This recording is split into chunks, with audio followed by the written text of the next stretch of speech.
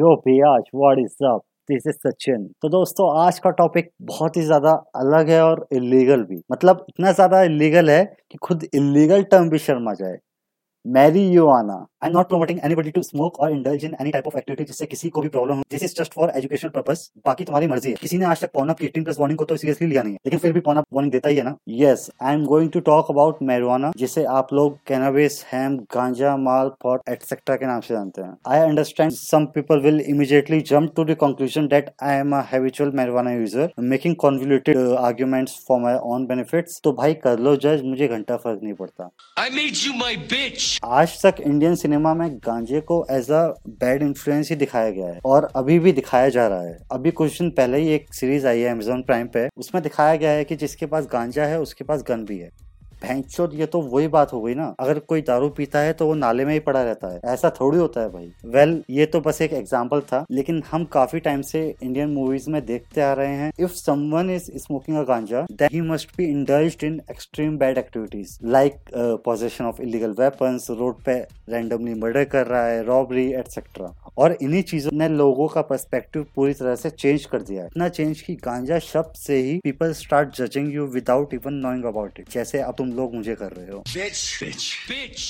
और लोगों ने सोच भी लिया है कि they don't want to educate themselves, they are just getting feed through a kind of propaganda to get this sense that ganja is tagged with bad activities. मैं बस कुछ बातें लेकर आया हूँ जो शायद कुछ लोगों को पता होंगी और कुछ लोगों को नहीं। Firstly, let's take a quick look at the history of cannabis use in India and present trends in cannabis markets around the world. In 1894, the Indian Hemp Drug Commission report comprising 7 volumes and 3,281 pages was published. It was the most comprehensive study of cannabis ever undertaken. Like most governments around the world, the British government in India wanted to tax and regulate the production and sales of all intoxicants. As part of this effort, the Indian Hemp Drugs Commission studied the health effects, pattern of usage and methods to regulate cannabis. और पता है conclusion क्या था report का?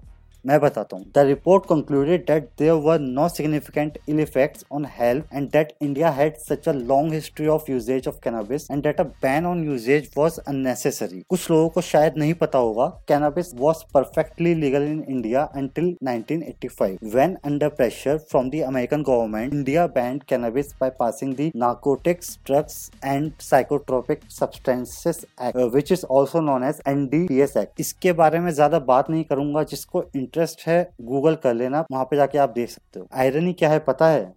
मैं बताता हूँ। America has opened up its cannabis industry. Today cannabis is legal in a majority of American states for medical use. Numerous states in the US are now making it completely legal for any purpose. Secondly, India is preventing Indian sufferers of cancer, depression, alcoholism and other ailments from accessing an effective treatment by keeping cannabis illegal. Ultimately, cannabis has been shown to be much less harmful than alcohol and tobacco, which enjoy a legal status in India.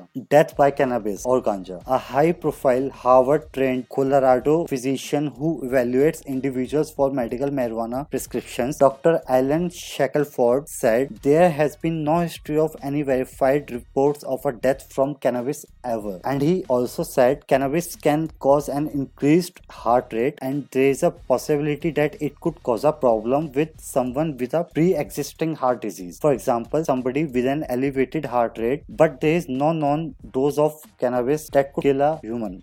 बस आज के लिए मैं इतना ही कहना चाहता था। थोड़ी बहुत रिसर्च और कुछ प्रॉपर आर्टिकल्स पढ़ने के बाद मैंने ये पॉडकास्ट रेडी किया था।